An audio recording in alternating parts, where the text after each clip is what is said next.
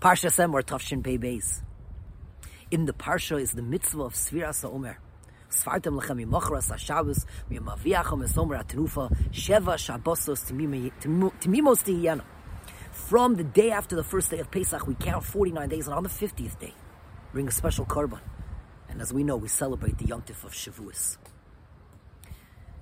The very famous psychologist and Holocaust survivor Viktor Frankl proposed that just as there is a Statue of Liberty on the East Coast, just outside of New York, there should be a Statue of Responsibility off of the West Coast. In fact, if you Google it today, there is a movement for the Statue of Responsibility. Millions of dollars have been raised for it, for a 30-foot statue with an interlocking hand, one hand grabbing another.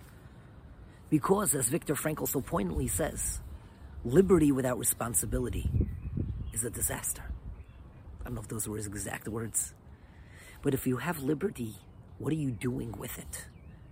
A person can't just be free. In the words of famous psychologist Erich Fromm, it's not just freedom from, it's also freedom to. Not just freedom from, but what am I using it for? What am I using it to accomplish? What am I using that freedom for? Pesach is Man Chirusenu, it's the Yom Tov of our freedom. Immediately, almost immediately, the second night of Pesach, in Chutz La'aretz, we're still having a Seder as if Pesach is just beginning. And we already start counting towards Kabbalah Satorah. Pesach is liberty. Shavuos is responsibility. Liberty without responsibility, it's not worth much. Pesach is inextricably bound to the Yom Tov of Shavuos. Ramban says that the days in between, the days of Sefiras Haomer, are like days of Chol HaMoed. They're days of connected between two Yom Tovim that are bound to each other. Can't have Pesach without Shavuos. As HaKadosh Baruch Hu told Moshe Rabbeinu, when he first appeared to him in Parsha Shemos, this is the sign. When you take out this nation from Mitzrayim, they will serve me on this mountain. Immediately after the liberty, they will start counting and start pointing towards that responsibility. There cannot be liberty without responsibility.